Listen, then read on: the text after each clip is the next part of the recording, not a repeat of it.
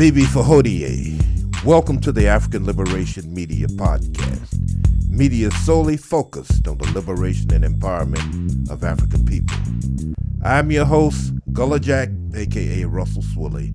Let's get to it.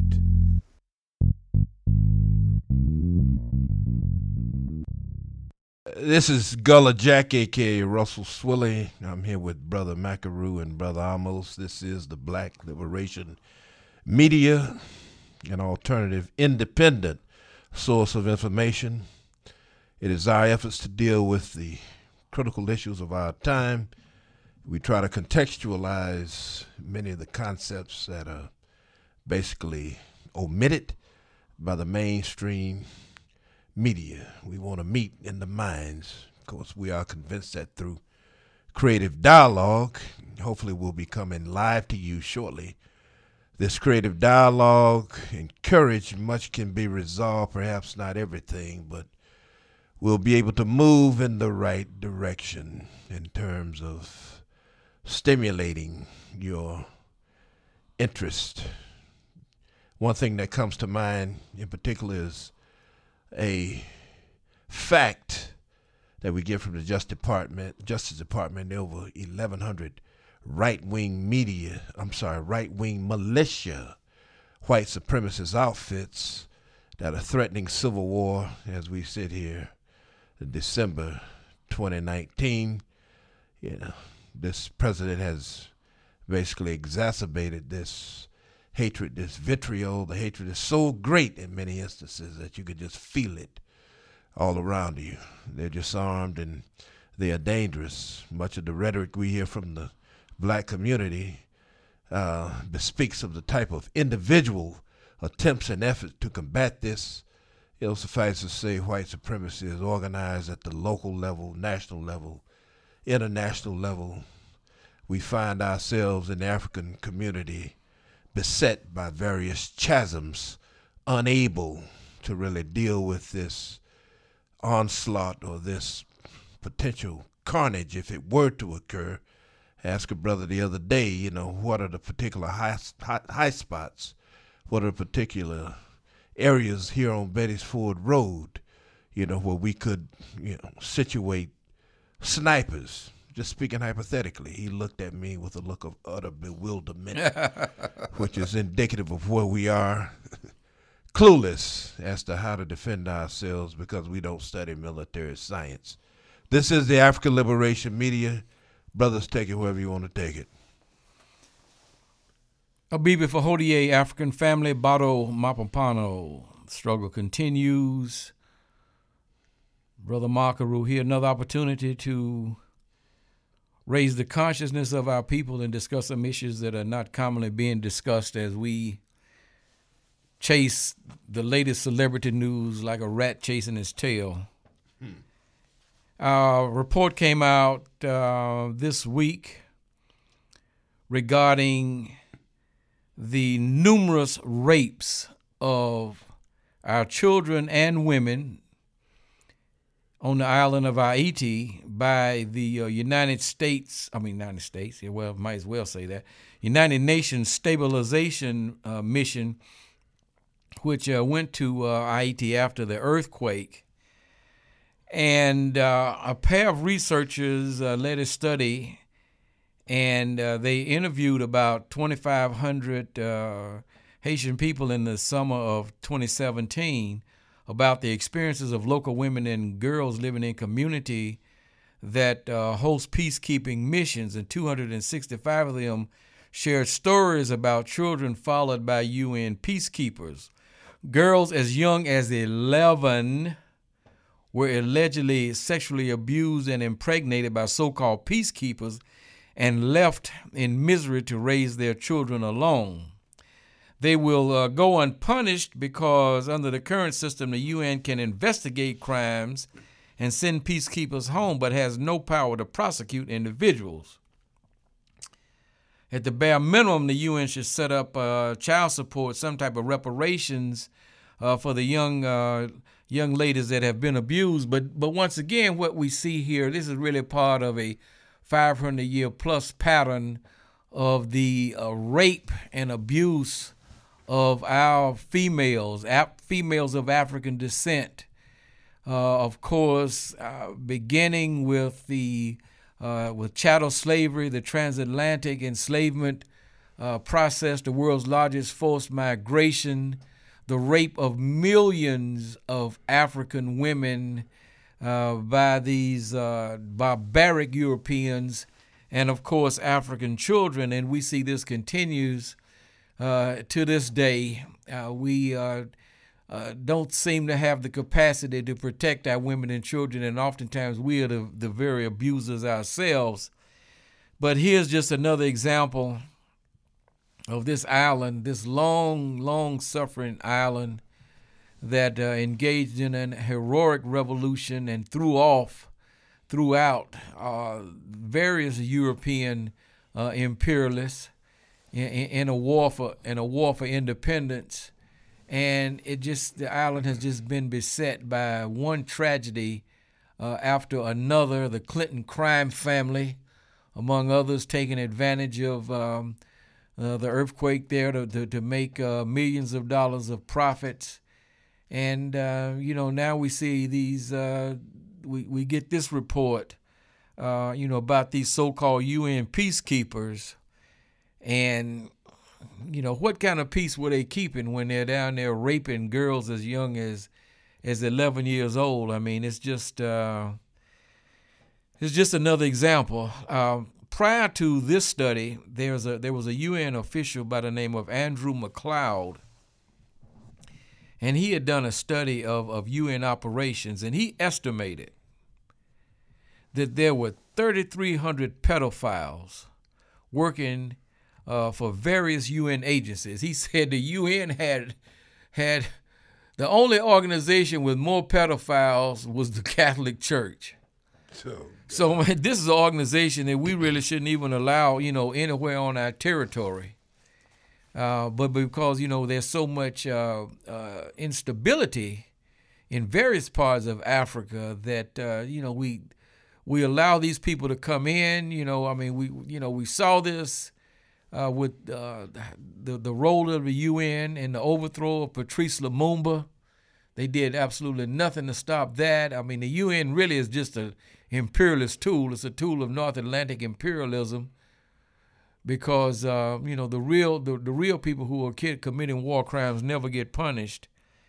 So, this is just another continuing example of our powerlessness, our inability to protect our women and children. And at what point do we stand up and be men and say, this has got to stop? Well, it suffices to say, brother, organization is the weapon of the oppressed. We are poorly organized. And as Brother Wilson reminded us, if you look at the host of problems that the African collective is confronted with, it stems from no other source than powerlessness. Of course, our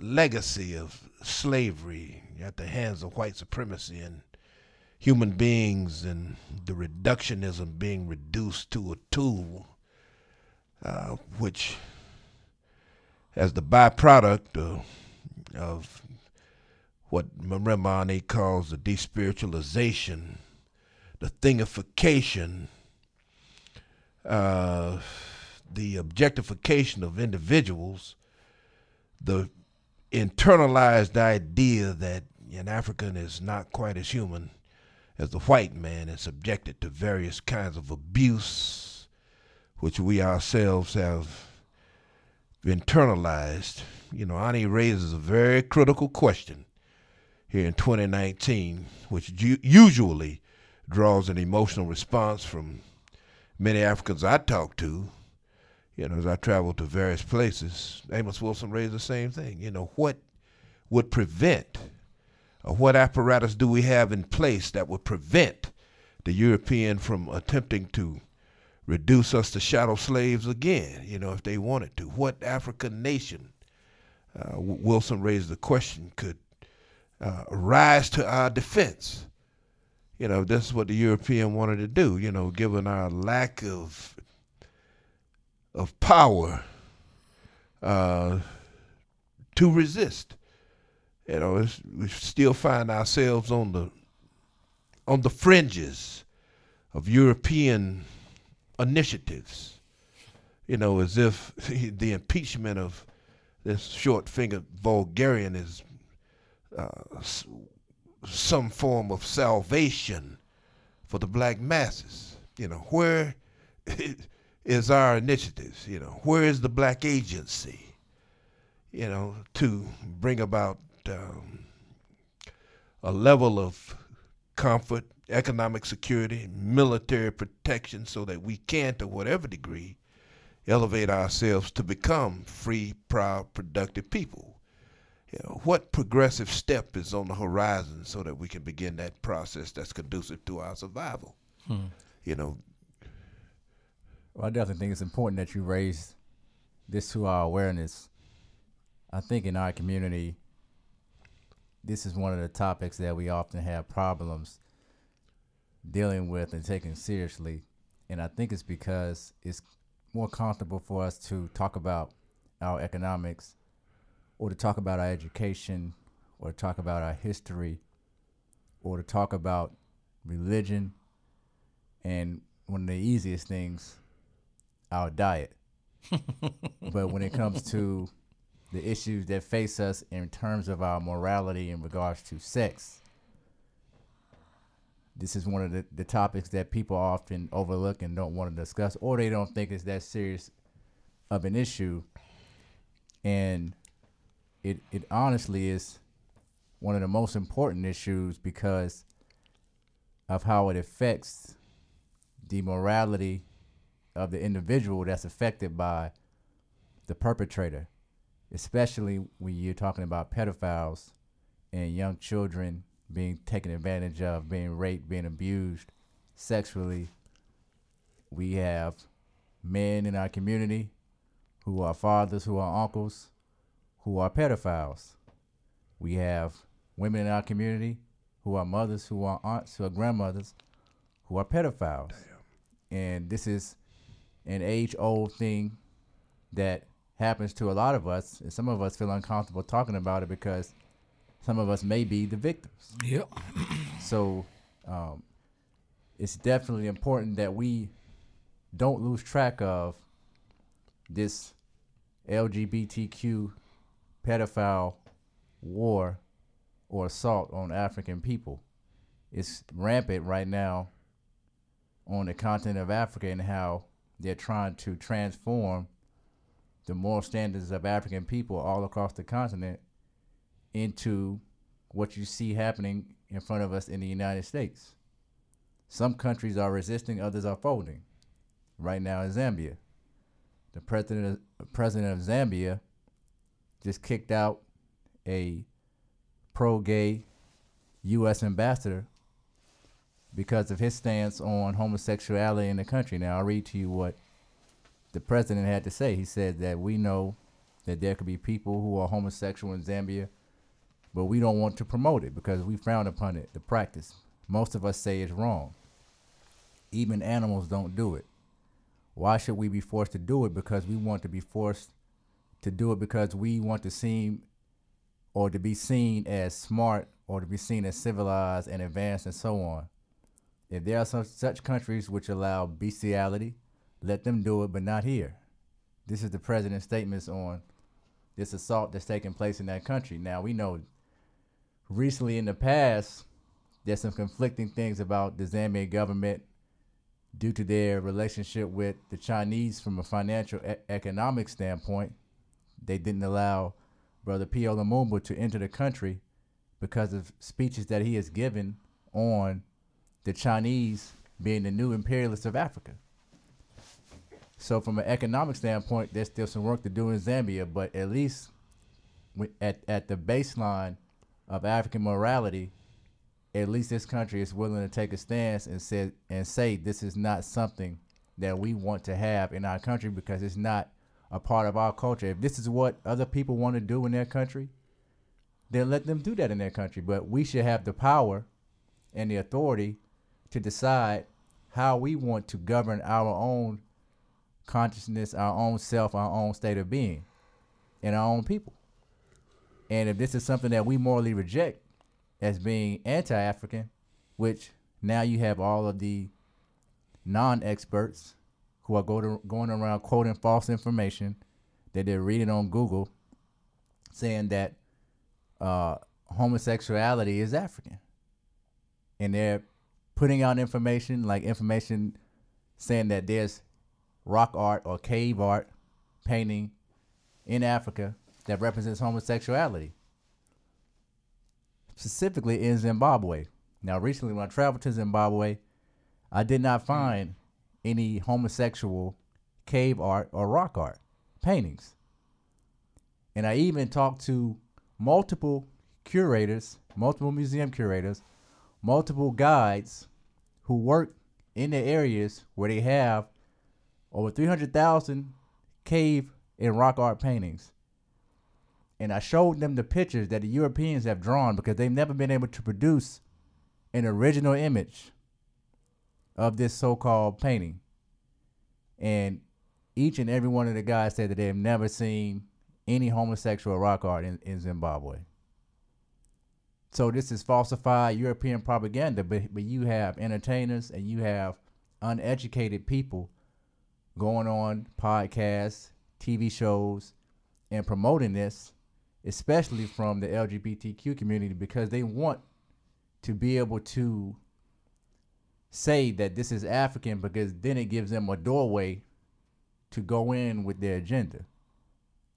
But we can point back to originally in the Nile Valley where this concept or this lifestyle was rejected. Nobody here is saying that there was never a homosexual person in Africa. But what we are saying is that African people always had the moral values prior to Christianity. So don't say that this is something that comes out of colonialism with the bringing in of religion, Judaism, Christianity, and Islam. Prior to those religions existing, African people already had moral codes against homosexuality. Thousands of years before the Bible was there. And this is still documented. If you go right into the Valley of the Kings, where you see the 42 negative confessions of Ma'at, one of those confessions is, I have not laid with man. And even in translations, they tried to take this out. When they print this on posters or on, in books, they try to take that out. But originally, this is what it said. So that means that African Synod scholars take it out. Yeah. You can look at some of the versions of the confessions by certain scholars. And you have to ask yourself, if you are writing about Ma'at, but then you're changing, then you're not living what you're writing about. And you have an agenda behind why you chose to change it. Because you're trying to include people and include their feelings instead of giving them the truth. Mm-hmm. Instead of trying to make them feel comfortable with something that is not accepted by African people or by African culture, you would rather lie to them and just remove it so that you can play it safe. We have a lot of scholars that play it safe. That's the difference between a safe scholar and a warrior scholar. A warrior scholar is someone who tells the truth no matter the consequences. Let me read this. I have not been following this issue, so I saw a blip of it, but I got so much information to keep up with. I just didn't zero in on that. But since I just talked about Haiti and the pedophilic UN soldiers there, let me read this.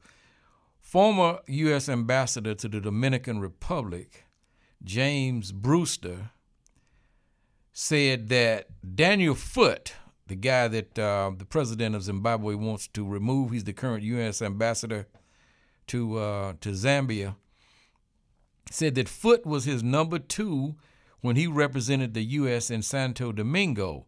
Brewster, who was one of the openly gay U.S. ambassadors under the Obama administration, also noted that Foote was in Haiti immediately after the 2010 earthquake that killed more than 100,000 people. So look like this guy's like everywhere there's pedophiles, this guy's turning up. But whatever the case, I mean, I just thought I'd throw that out there. I'll say this.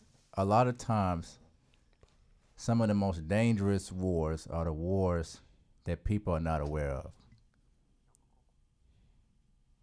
They show one thing and do another. So even though many of us don't feel like this is important, or we don't really understand the ramifications of what will take place if this war is won by the United States, by Europe, by the spread of this type of culture, many years from now, when our children, grandchildren, etc. are growing up and they have to deal with this, it'll be too late for us to then decide that it's an important enough issue for people to actually speak up and stand up and talk about. And this is dealing with it all. I'm talking about the sexual abuse. I'm talking about the pedophilia, the homosexuality, the transgenderism, all of these things that are foreign to us in regards to the acceptance of it. Don't point to one person who's a homosexual and that happens to be African and tell me that this means that Africa accepts homosexuality. Don't give me an interpretation of some group or clan of people in Africa, and from a European perspective, you think what they're doing is homosexual, but then an African person can tell you clearly that it's not homosexuality. Exactly. And, related to this, I think one of the real major issues is the sex trafficking of young African women. This is in my opinion, at a crisis level here in the United States. And we posted this story about Crystal Kaiser earlier this week. A pimp and a child rapist was killed by a 17-year-old he was pimping and raping, and she faces life in prison.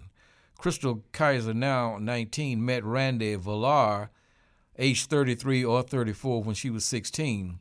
In February 2018, just 4 months before he was killed, authorities found evidence that Villar had been abusing underage black girls. Keep that in mind, underage black girls. It started when a 15-year-old girl claimed he drugged and threatened to kill her, telling cops that Villar had been paying her for sex since she was 14. And the Washington Post said, citing police records, she told officers that her abuser had filmed himself abusing other girls, with officers then finding hundreds of child pornography videos of girls who appear to be as young as 12. They included more than 20 home videos of Villar with underage girls, including Kaiser, who told the Washington Post she did not know that she had been filmed. In some, Villar describes himself as an escort trainer. It sounds that maybe that's just another dressed up word for pimp.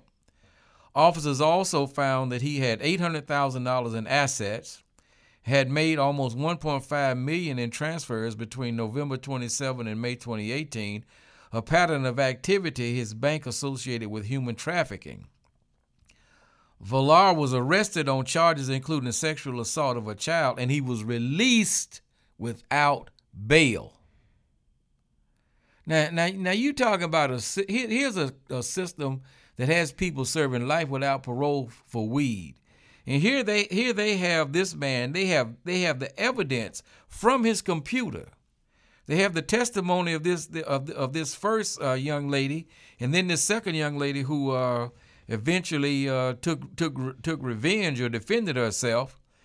And this guy doesn't even have to post a friggin' bail to get out of jail. But once again, it was underage black girls. I guarantee you, if he had been doing this to underage white girls, his bond would have been $2 or $3 million. Kaiser shot Villar, 33, twice in the head last June because she says he had drugged her and was pinning her to the ground to rape her. Kaiser now faces a slew of charges, including arson, first-degree intentional homicide, which carries a mandatory life sentence in Wisconsin. She's being held on $1 million bond. Okay, so she's got $1 million bond, but they let this child rapist out of bond on his let him out basically on his own recognition.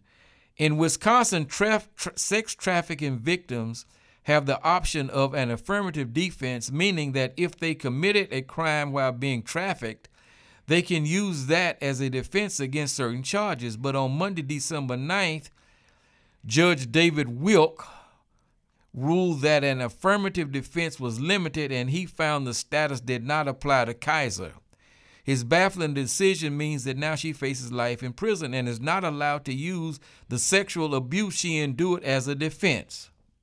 So she can't even. So this guy was trafficking her. The police have video evidence of this of this barbarian having sex with this young lady. But now she's the one facing charges. Basically, after she killed him, she did make some bad decisions, some posts on Facebook. I mean, we always have to run to social media with everything. I mean, this social media must be the new crack, the new opioid or whatever, because it seems like we have to run there and report everything. She after she shot the guy in the head twice, she burned his body. So that's why she has the arson charge. But the real issue here to me, there are two issues here. Number one is the massive amount of sex trafficking that the young black girls are facing, and you have to wonder what's going on in their homes. A lot of their homes, these young girls there are no fathers in the home to protect them, no fathers to give them worldly advice about men. A lot of these young girls are in the streets running loose, and they are being taken advantage of because they are young. I'm not blaming the victim. But you have to put all of these conditions in place. You have to understand all the conditions that lead to this. You got mothers that obviously are not able to control them, or for whatever reason, But here once again, what you have, I think, is just the absolute total injustice and disproportionate way that the so-called criminal justice system deals with criminals who happen to be white. Usually it's police officers. Now we did manage in Fort Worth, the officer that killed Tatiana Jefferson has been indicted. Can we get a conviction, and can we get an appropriate sentence, more than Amber Geiger got?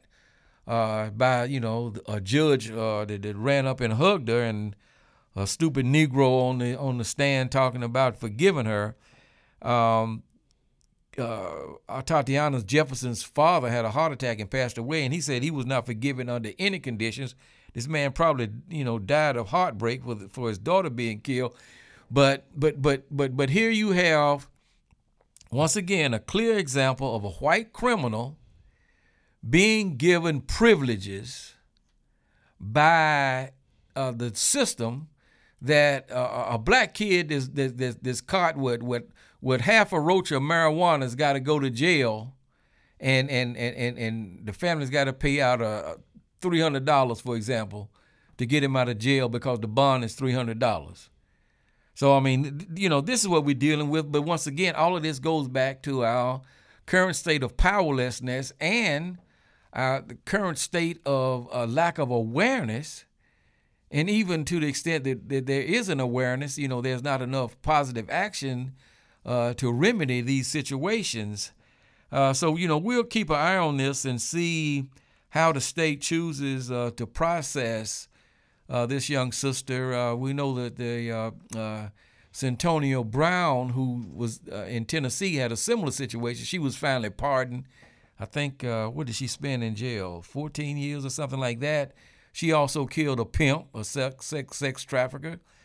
So I mean, this is another part of this whole sexual abuse of our children. It's all part of it. And it's not just limited to people who are queers, but that's all. It all plays into this whole travesty that's plaguing our community right now.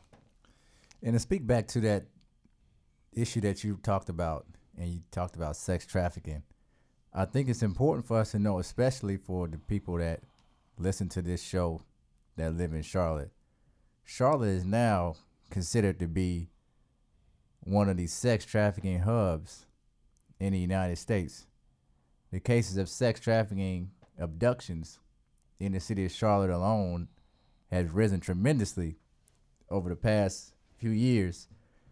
And I think it's important, especially for our female listeners and also our listeners who have children, to understand that this is not something that you can just talk about and think that you're going to be prepared for it.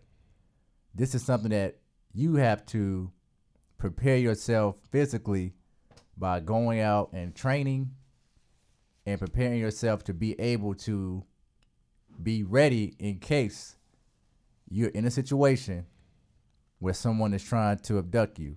An abduction usually takes 10 to 25 seconds, but for the victim, it can feel like 5 to 10 minutes. So if you're not constantly preparing yourself by doing some type of physical training for this specific situation, then you're going to be a victim. There are classes that are offered, self-defense classes, women's self-defense classes, that all of you should take advantage of. And if you're interested in taking a class like that, send us an email to africanliberationmedia@gmail.com, and we'll respond back with the class information so that you can be prepared, because I've worked with women and I've seen women in these classes, and they'll tell you that it is a tremendous benefit because it specifically prepares you for things that otherwise you would not be prepared for if you're not into some type of physical training or martial arts. And brother, I think earlier you spoke to an awareness regarding being in close proximity to certain vehicles, i.e. a van that's near you, that should trigger an awareness. Right. You always, whenever you are out, you always want to be aware of your surroundings. That's the first thing. You always want to make sure that if you see a strange looking person, a strange looking man or a woman, because they'll use women too, you want to make eye contact with them and let them know that you know that they are there. Because in many cases, this sex trafficking is really the new slave trade. Now, I'm not just going to promote this brother because he's my brother, but you need to watch the Pizzagate lecture by Irritated Genie, which breaks a lot of this stuff down. Because, yes, they do have Negroes who are participating in abducting people, but who are they abducting people for? Who's paying the money for that woman or that child or even that man or that boy? Who's paying the money? It's predominantly rich, well-to-do, white people here in the United States and all around the world that participate in this. And on top of that, there's a governmental structure that exists that is promoting this agenda, which is why somebody like Jeffrey Epstein can be murdered in his jail cell and it may be made to look like a suicide because of the ramifications of what can take place if he does testify against people who are in power who've also participated in this activity. Yep, the web of connection. I'll tell you one thing, if you're involved with anything that involves the Clinton crime family, you can look forward to going 6 feet under. I'm telling you that. You come up missing. Yeah, you come up missing. You know, one other aspect of this, with so many, particularly black females missing, some of whom are never found, is the organ harvesting industry, which the Zionist state, the barbaric Zionist state known as Israel, has been implicated in several times. You know, several people have been caught here, Zionists here in the United States, sending body parts, you know, to the Zionist state. And a lot of people, you know, sometimes we find people that have been, you know, mysteriously murdered and whatever, and when the families get the bodies back, you know, body parts are missing. So I mean, that's another aspect of it that you know that we need to be, you know, this is really and truly, I mean, the whole assault really on the black community. It takes, you know, it's taking place on several levels. You know, we have the psychodynamics of black self-annihilation in service of white domination that we see being played out in the streets often with you know, black on black violence, so quick to kill one another for any reason or for economic reasons, you know, because, you know, you selling drugs in my community or whatever. And you know, so and then you have so many of our children, these little children are just being, the ones that are not being killed by stray bullets are being killed because you have some sorry woman. She's not a mother. She's somebody that gave birth. A human incubator. Yeah, you know, the young man that Tahir was talking about last week, that the mother allowed the boyfriend to just torture. Heartbreaking. Torture. I'm talking about absolutely torture. She stood by. You gave birth to this child, and you let a barbaric Negro torture your son to death. And I think the hero said that, you know, she could probably get a max of 3 years or 5 years or something like that, which she should be given life in prison with no parole. And she should be beaten every day while she's in there. You know, maybe the lesbos can do something of value while they're in prison.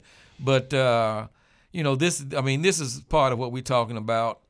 Another bit of news came out this week, you know, when the white supremacy dynamic unleashed a reign of terror on the Greenwood community of Tulsa, Oklahoma in 1921. A lot of the Africans who were there said thousands of African people had been killed. The official number came up to be only 300, which they always lowballing numbers when it comes to us, and they always exacerbating numbers when it comes to other people. But a mass grave of African people killed by white supremacists in 1921 has been possibly found. Now, largely through oral history, people that lived in the Greenwood neighborhood talked about the fact, have been saying for years, that these mass graves existed. Okay, you know, the word was passed down from the actual eyewitnesses to their children, to their grandchildren. And so finally a group of scientists started sometime earlier this year using technology to x-ray the landscape. Various cemeteries, the Booker T. Washington Cemetery and some other cemeteries there in the Greenwood community, and now they think that a mass grave has been found. The neighborhood of Greenwood was known as Black Wall Street. Restaurants, grocery stores, tailors, and were all black-owned businesses. In 1921, a white mob burned much of the Tulsa neighborhood to the ground, and some say as many as 300, well, actually 3,000 were killed. The white mob clashed with several armed black men who had gathered to protect a black shoe shiner who was unjustly accused of assaulting a white woman. A shot was fired, violence broke out, and that was the result. So now there's a possibility that a mass grave has been found. So it seems that a lot of the massacres that our people suffered during the period of American apartheid are coming to life. Of course, this was one of the most devastating of those massacres, because not only here was the white supremacy dynamic motivated by their feelings of racial superiority and racial hatred, but they also had economic objectives.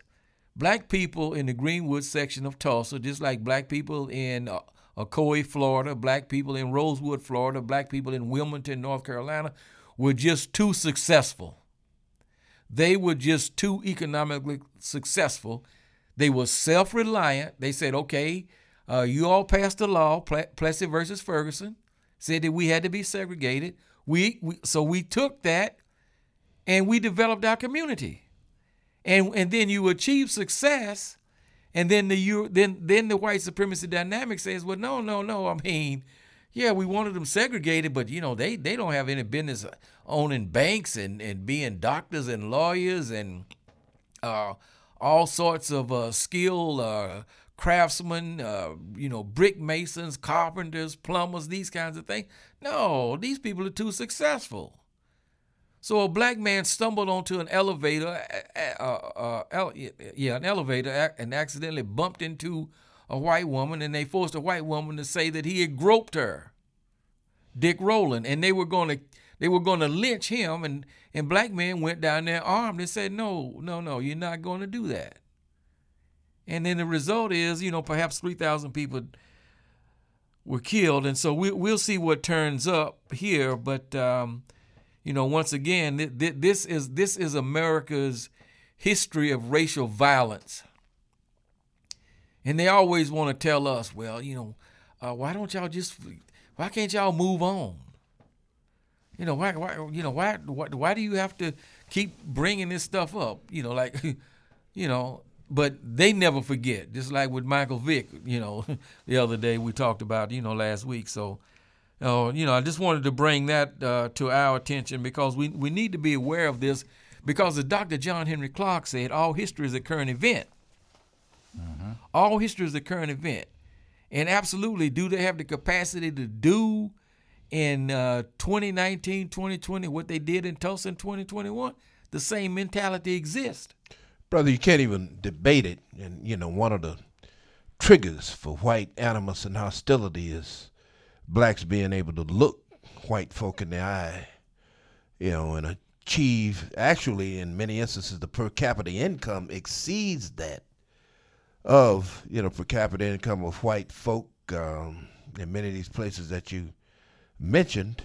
Dr. King even noticed during the civil rights movement that, the whites were offended by the lack of decency, end of quote, in terms of a treatment. They found the sicking of dogs on Africans in Birmingham objectionable, but when it came to equity, fair housing, and these kind of things, the very white folk who were appalled by the lack of decent treatment afforded, or that they were willing to push for, were rejected the idea of equity with whites. Not necessarily that's the goal, because Malcolm, alerts us to the fact that the white man is not the yardstick that we should, use to measure equity by. But just listen to your talk. I'm reminded of a statement made by the great Josephine Baker before she left this country. She said that the thought of America makes me shake and tremble. And this is in the wake of the East St. Louis riots that occurred when she was a child herself. But, clearly the European constant, as articulated by many, is a reality. The more things change, then the more they remain the same. Yeah, so, we don't want to be so depressing here, but we do have to raise these issues. But Brother Amos has some positive news. We need it out of the African continent. So, Brother Amos, why don't you tell them about the move that the brothers and sisters made over there regarding the CFA Frank? Well, the news that I had about the Frank was more so a warning. you may be able to talk about the positive aspect of it. But what I was going to say about the Frank or the CFA, was that recently the president of France, President Macron, he traveled to, I believe it was Ivory Coast. Yeah, Côte d'Ivoire. Yeah, and he went to visit some French soldiers there, Mm-hmm. and he made a statement where he says that we have had losses, we have also had victories, and he's thanking the soldiers, but he's saying that on the other hand, he can't come here and allow misinformation and untruths about France being looked upon as an imperial country in Africa, continuing to spread. Oh my God. Because he said that it's not right for his soldiers to be treated the way that they're being treated, as if we're coming in as imperialists. Now, France has been in Mali and they've been in other African countries saying that they're fighting terrorism. Mm-hmm. They sent their soldiers there to fight what they consider to be the jihadists in Africa. And this is a ploy that Europeans are using now all across the world. Lindsey Graham once made a statement that the war on terror is now in Africa. He did. So they moved past what they consider to be the Middle East to the African continent. And this is a ploy that they use as a gateway to control and domination over a country, is specifically controlling the country's resources. The United States has set up AFRICOM specifically for the purpose of counterterrorism, trying to train other African armies and military on how to fight against terrorism. When in most cases, the terrorism is either A, caused by destabilization of another country that they created, or B, is specifically funded by these various countries. The arms are given to certain rebels throughout these various countries, and they make these terrorist groups so that they have a reason to then send their troops in with the guys that they're fighting against terrorism. There was a lot of news that's been happening lately about Africans becoming aware of this colonial pact with France. And there have been a few African activists like Kimmy Sabe and others who've been fighting the Frank throughout West Africa for a long time now. But the awareness seems like right now it's at its highest point. You have people all over social media. You have people within the news. You had the U.S. ambassador, the African Union, that formerly got fired because of her statements on the Frank and on the colonial pact. So people are now aware of how much France is exploiting Africa. And now the president, just like how Obama came out and said we have to take a stance against fake news, now he's calling all these things fake news. So he said this in Côte d'Ivoire, one of the most neo-colonial countries on the planet. They're being disrespected. Huh? He said, I cannot ask our soldiers to take risks to fight against terrorism and the security of these countries, and on the other hand, to have public opinions of these same countries believing in untruths. Well, why don't you just go on back to France then? Because they want those resources. Just go on back to France. He said, France is not there with imperial intentions. I will not allow God. myself to be attacked. I will not allow our soldiers to be attacked with this type of argument. And what did the president of Côte d'Ivoire say when he said that? Did he say anything at all? Qatar? Qatar was actually put in power by France. The president is saying that that he's demanding a respectable and respectful relationship with the former colonial power. He was put in power, when they had the power struggle there between Gbagbo and Qatar. This was, I don't know, when was it? 2008 or somewhere in that neighborhood, 2010, I can't remember when it was now.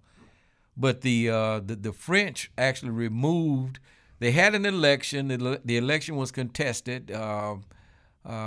President Gbagbo would refuse to leave the imperial or the presidential palace, and the French actually arrested him and his wife and charged them with war crimes. They were put on trial at The Hague before the ICC. So that's very, very interesting. They don't want to be seen as a colonial, as an imperial power. What did you have positive to say about the French? Well, Gullah Jack and I were watching The World at War the other night, and we noticed that the French, they run around, with their chest stuck out. But it took Hitler 6 weeks to overrun the whole country. Oh yes, yes, indeed. And so that was, so really. But we posted this, and this is just an awareness because, when these things happen, it appears to be very positive. It's definitely a positive move, but the results, we have to be results oriented, not just the fanfare and all of that. So we said goodbye to the CFA franc in West Africa.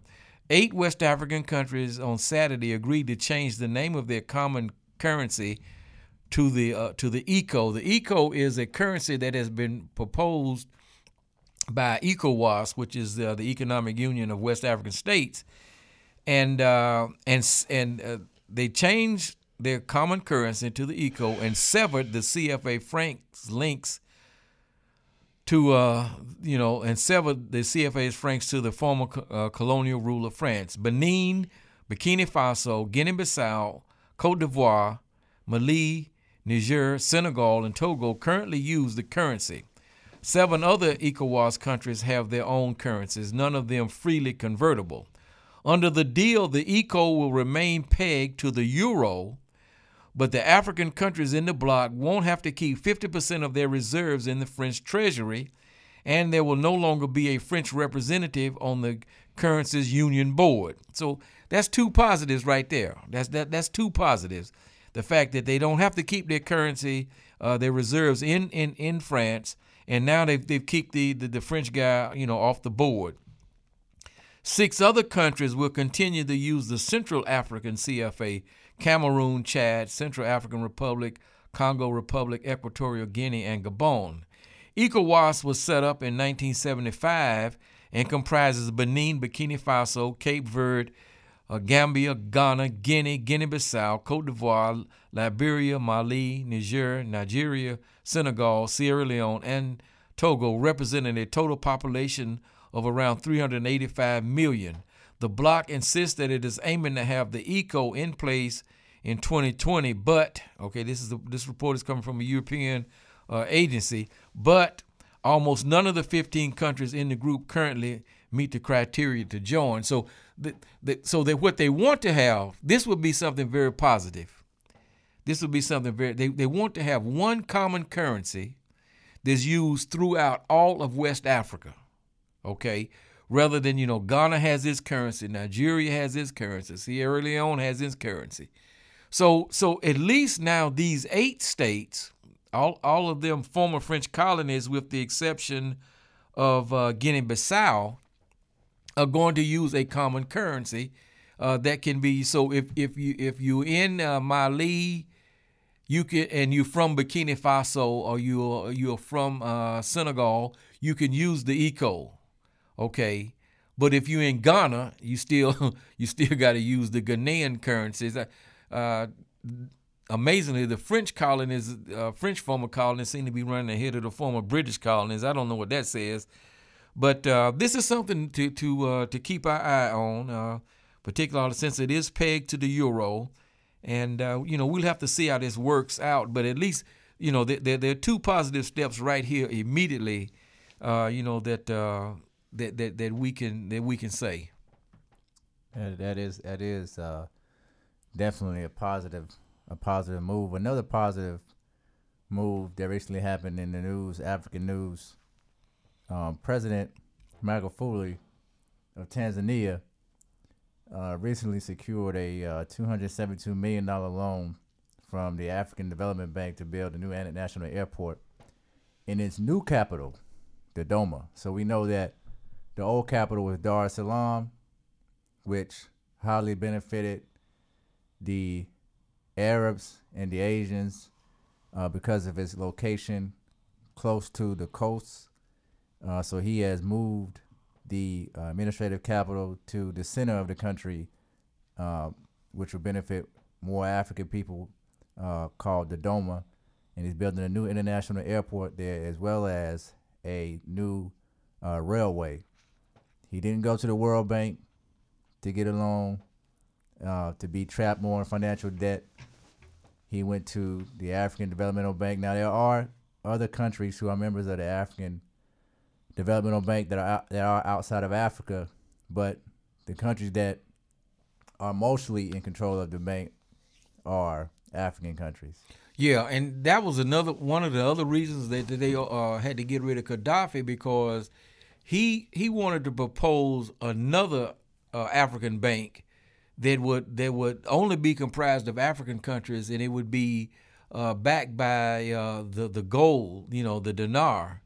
And so I know I believe both the World Bank and the IMF have relationships with the African Development Bank, but it is predominantly African. But Gaddafi wanted one that was totally African controlled, and that was one of the reasons they wanted to get rid of him. This will be our last broadcast before we enter the 7 days of the African celebration of family, community, and culture known as Kwanzaa. This is the 53rd year that Kwanzaa has been celebrated. Of course, most of us know that in 1965, after the assassination of Omowale Malcolm X, and after the brutal and bloody beating that African people suffered on the Edmund Pettus Bridge in Selma, Alabama, and after the first of the urban major rebellions in Watts, South Central Los Angeles, Dr. Maulana Karenga and a group of African people came together and formed an organization named US, capital U, small s, US. A lot of people think they write it with two capital letters and they think it means United Slaves. It doesn't. It means us as opposed to them. And one of the first things that they said was that we needed to engage in a cultural revolution and break the monopoly that our oppressors have on our minds, because until we do that, our liberation from the tyranny of white supremacy is not only unachievable, it's unthinkable. So that was in September of 1965.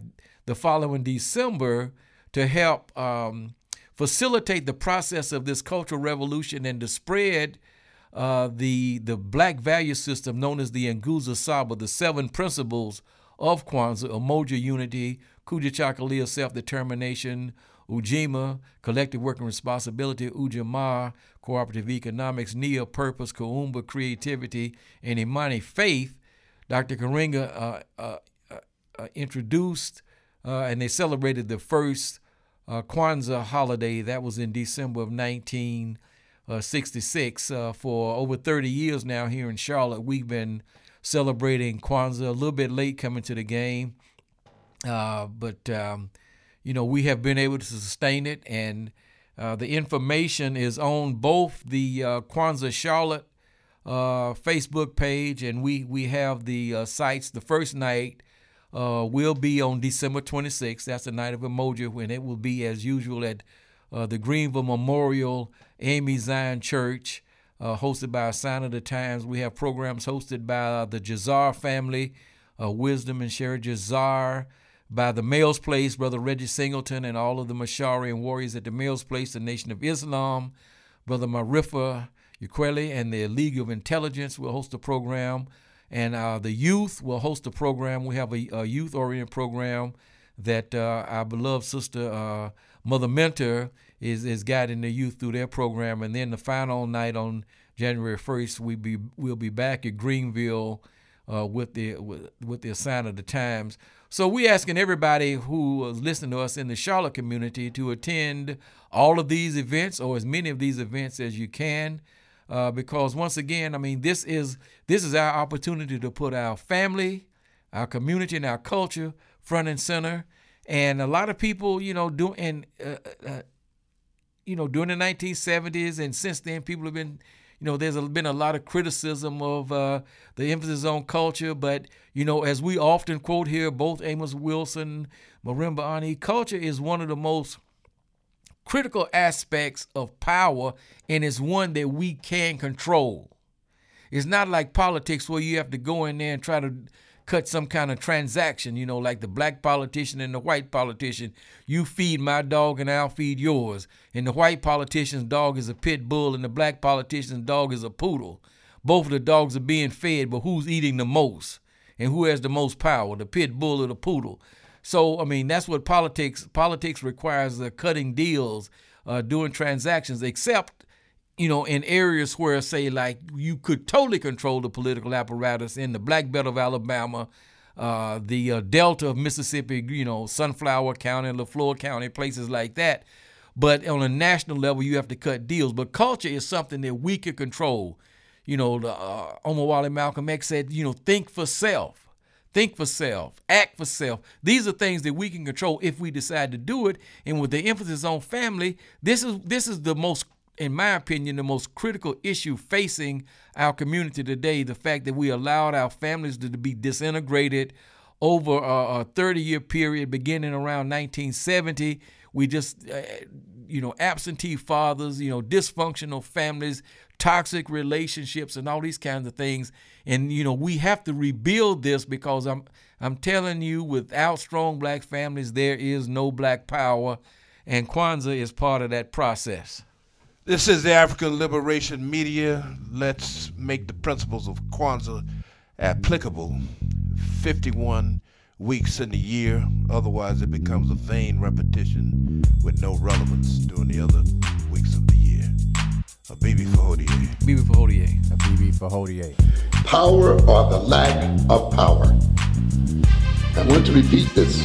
Power or the lack of power. If your education in this institution is not about gaining real power, not jobs, because your jobs do not represent power. Not getting elected, that does not represent power either. Buying your houses and fine clothes does not represent power. If it is not about real power, you are being miseducated and misled, and you will die educated and misled. If your study of black history is merely an exercise in feeling good about yourself, then you will die feeling good. The study of history then must be more than the pumping up of your self-esteem and the pumping up of your pride. Those things are important, but ultimately, those things are not the means by which we will save ourselves as people in this world.